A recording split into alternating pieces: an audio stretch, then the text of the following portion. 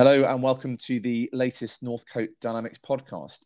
Today we've got a senior leader in the Microsoft Business Applications space. It's Stephen James, the Group CEO and founder of sa.global. Stephen, hello. Hey, hi John. How you doing? Great, thank you very much. Good. I know that you, of all people, are probably quite time poor. So I think we'll crack on. So I'd like to start with a bit about the sa.global journey, right? So I know you founded it over 30 years ago. That's right. Long time ago, and it's grown to the size it is today, which is pretty significant. 11 times Microsoft Partner of the Year. Wow, that's quite a number. Could you maybe for us summarize the journey that you've been on, the personal one and the professional one you've been on ever since the early 90s with sa.global, Stephen? Well, in a nutshell, if you can. Yeah, well, we started the business back in Brussels, actually. So that's our genesis was in Belgium, and we were nothing to do with Microsoft at that time.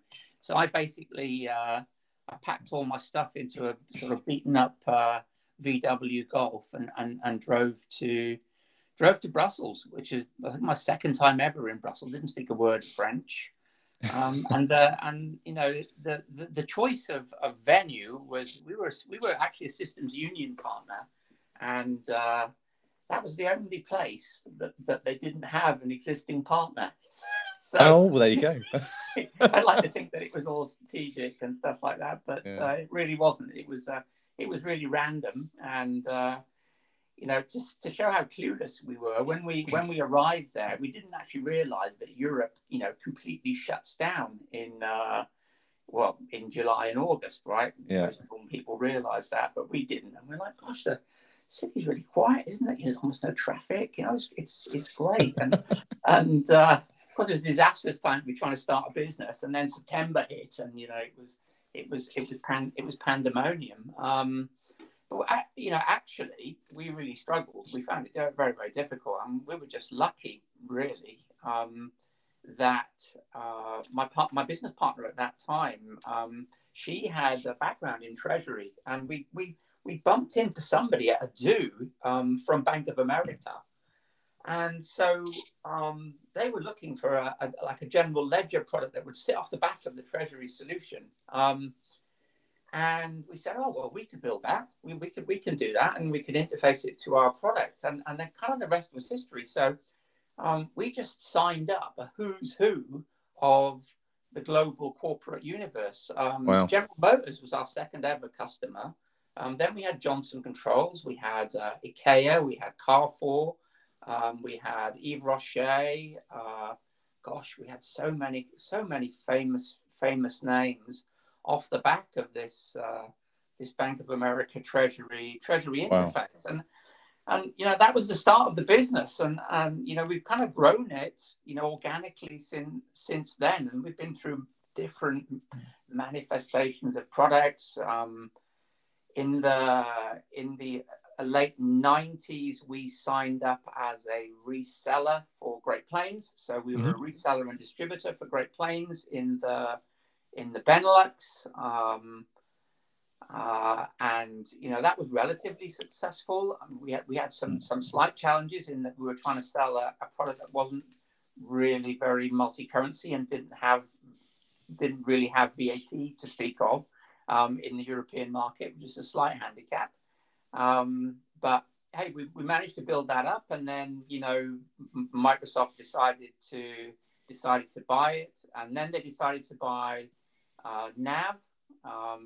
That was really a disaster for us because, you know, when you're kind of your biggest competitor suddenly becomes your partner account manager, you can imagine it doesn't go too well, right? And those guys were, you know, they were pretty tough business people, and they did a number on us. Unfortunately, we were able to sell. We were able to get out, and we sold the business back to Microsoft, and I kind of got out just about with my kind of business intact. And then we made the decision with the money we made from that actually to go into into AX, Acceptor Ah, at the time, and the rest is history, as they say. wow. Was that before Microsoft bought Acceptor as well, or had they No, already it acquired wasn't. it? It was right at the beginning when Microsoft first made the Yeah, acquisition. So it was early. I think it was like a V2 when yeah, we yeah, yeah. started. Wow, I think 2002, if I remember rightly, that we started with it. So it was quite a long time ago. wow. Um, Actually, Rav was one of the first employees. Oh, Rav Lal, yeah. Yeah, yeah. Ah, Yeah, so we okay, bought so his business. He had a business called Metal Tree. We bought that business as our kind of entry into the world of Acceptor. And that's an interesting story as well, because, Acceptor at that time, it was a DamGuard product, and DamGuard had been bought by Navision. And it was kind of the poor relation in that whole family. And there was a guy called Darren Laybourne, who was in charge of Project Green. So Microsoft had this idea of building this kind of next gen, a 3-tier solution. And they had they had a team, and the code word, and they were doing all of that stuff. And Darren Laybourne went to Vedback. And he had a look at this thing called Acceptor. We weren't quite sure what they bought, because they kind of bought Nav, and Acceptor kind of come along for the party because it had been absorbed by Navision a sort of a year or so before. And he took a look at it, and he's like, "Well, hang on a minute. We're trying to build this object-orientated 3-tier solution, and we've got this thing called Acceptor, which pretty much looks like that." And so it kind of went from being the poor relation to being the kind of the star of the show, right? And whereas the Navision guys were very much focused on their product, Acceptor then became the foundation, didn't it, for Microsoft's whole ERP strategy. absolutely. So that again was really fortuitous, in the sense that we picked Acceptor because we just felt that there weren't that many partners doing it, and that it suited our business model a bit more, rather than Nav. But we were lucky in the sense that it then became really the poster child for Microsoft's go forward strategy, and our growth really as a business has mirrored the growth of Acceptor, D365, F&O, whatever you want to call it. So you've aligned your business to Microsoft's growth strategy as well. Is that fair? Well, yeah, absolutely. In fact, what we're doing now with our new strategy is very much about aligning the business around Microsoft's new growth strategy, which is still very focused around ERP and CRM, but which kind of sees ERP and CRM as a component in an overall platform play. So, what we're doing is we are kind of broadening our business to cover the broader Microsoft platform, and then also so bringing on things like cognitive services, BI, collaborative services, and so on. So that's the kind of broadening. Because the way I see Microsoft moving forwards is that they won't want to engage with specific niche vendors. They want to engage with organizations that can support the entire Microsoft platform, and have that kind of ability to engage maybe with one workload initially, be it BI or whatever, and then build that roadmap, build that broader engagement with the client, and generate obviously more Azure consumption, which is what is driving a lot of the strategy right now at Microsoft.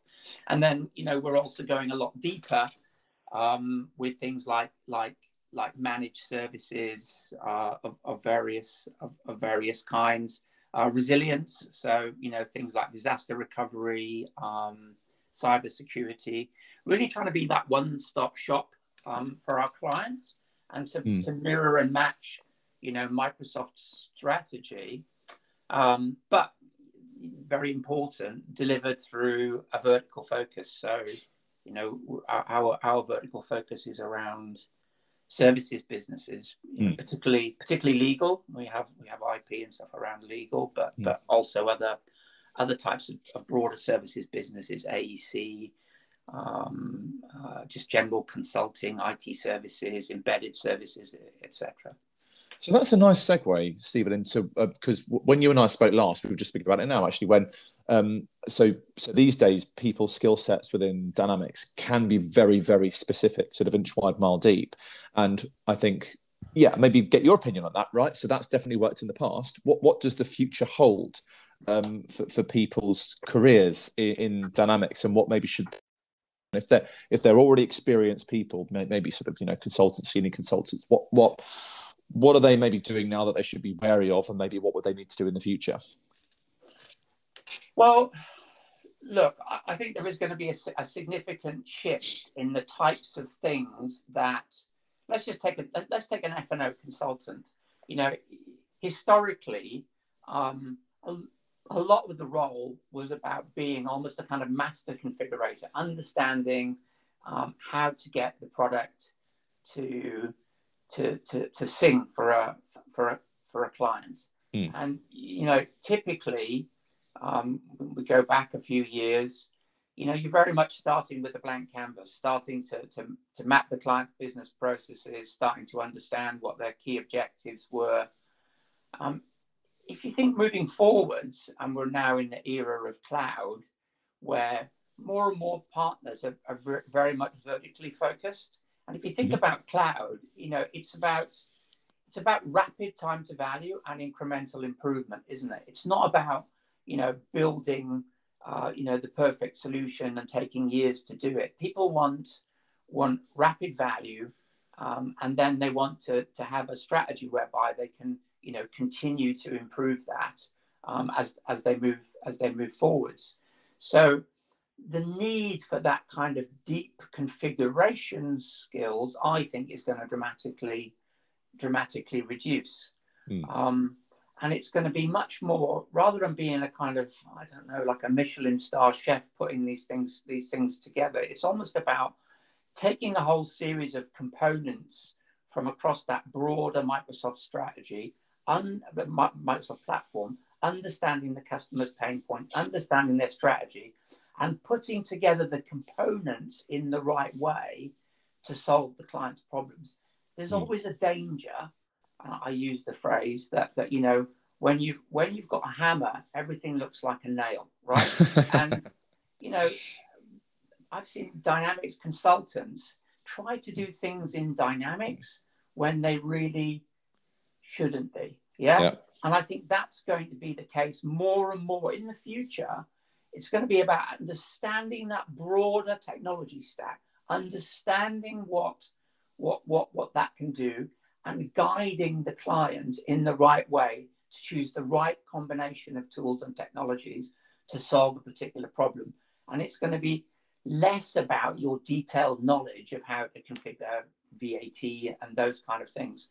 So I think, for people who've been a long time in that business and who derive a lot of their status and a lot of their kind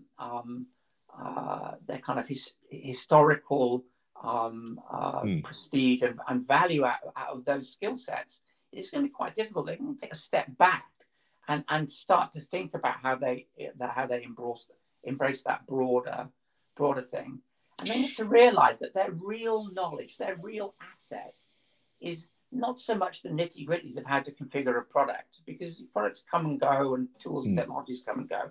It's the understanding of how to consult, how to address a client pain points, the domain knowledge of how businesses and supply chains and finance works.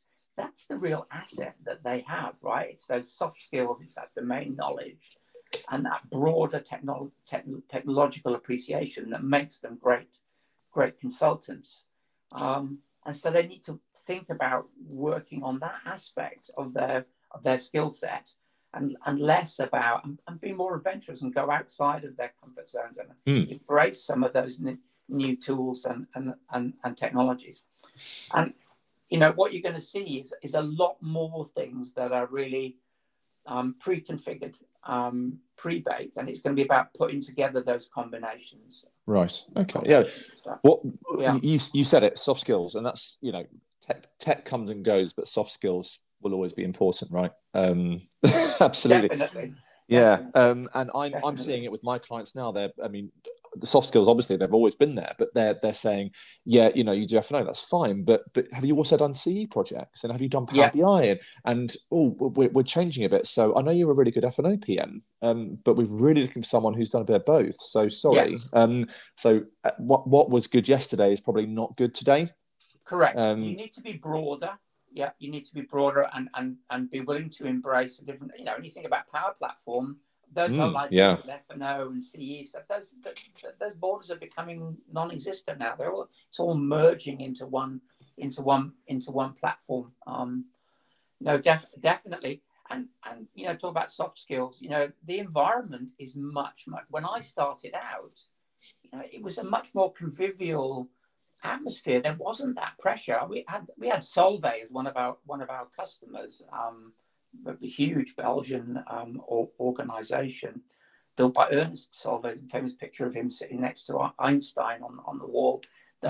And there used to be, I kid you not, ladies with white pennies that brought a cakes trolley at 10:30, and the first thing you did when you got into the office is you went around and you greeted everyone.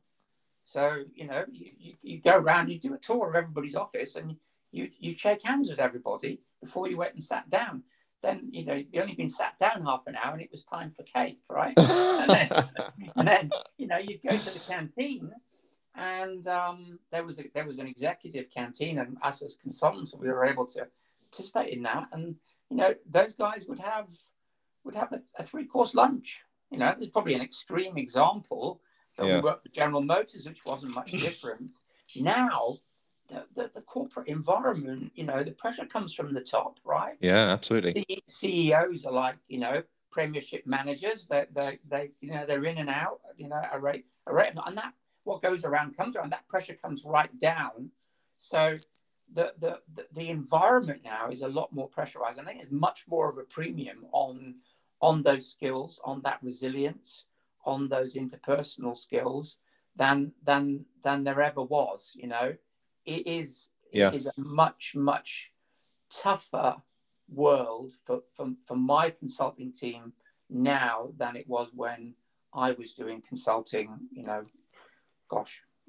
Long time ago.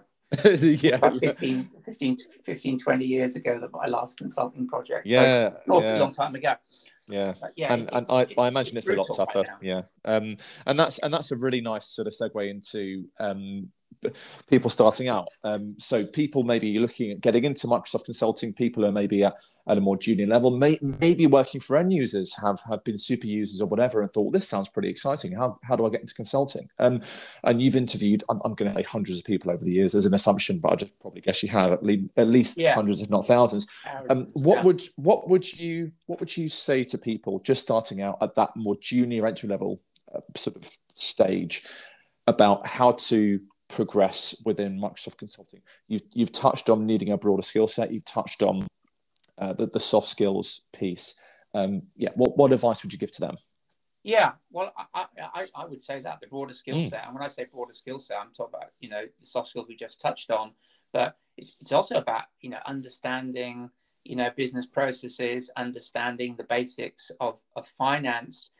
Even if you are someone that is a developer, and you're going to be going in and working in those very technical domains, if you can understand the difference between the balance sheet account and the P&L account, and understand how basic concepts of supply chain, inventory management, and so on work, you're just going to be so much more equipped in the business consulting domain than someone who just focuses on the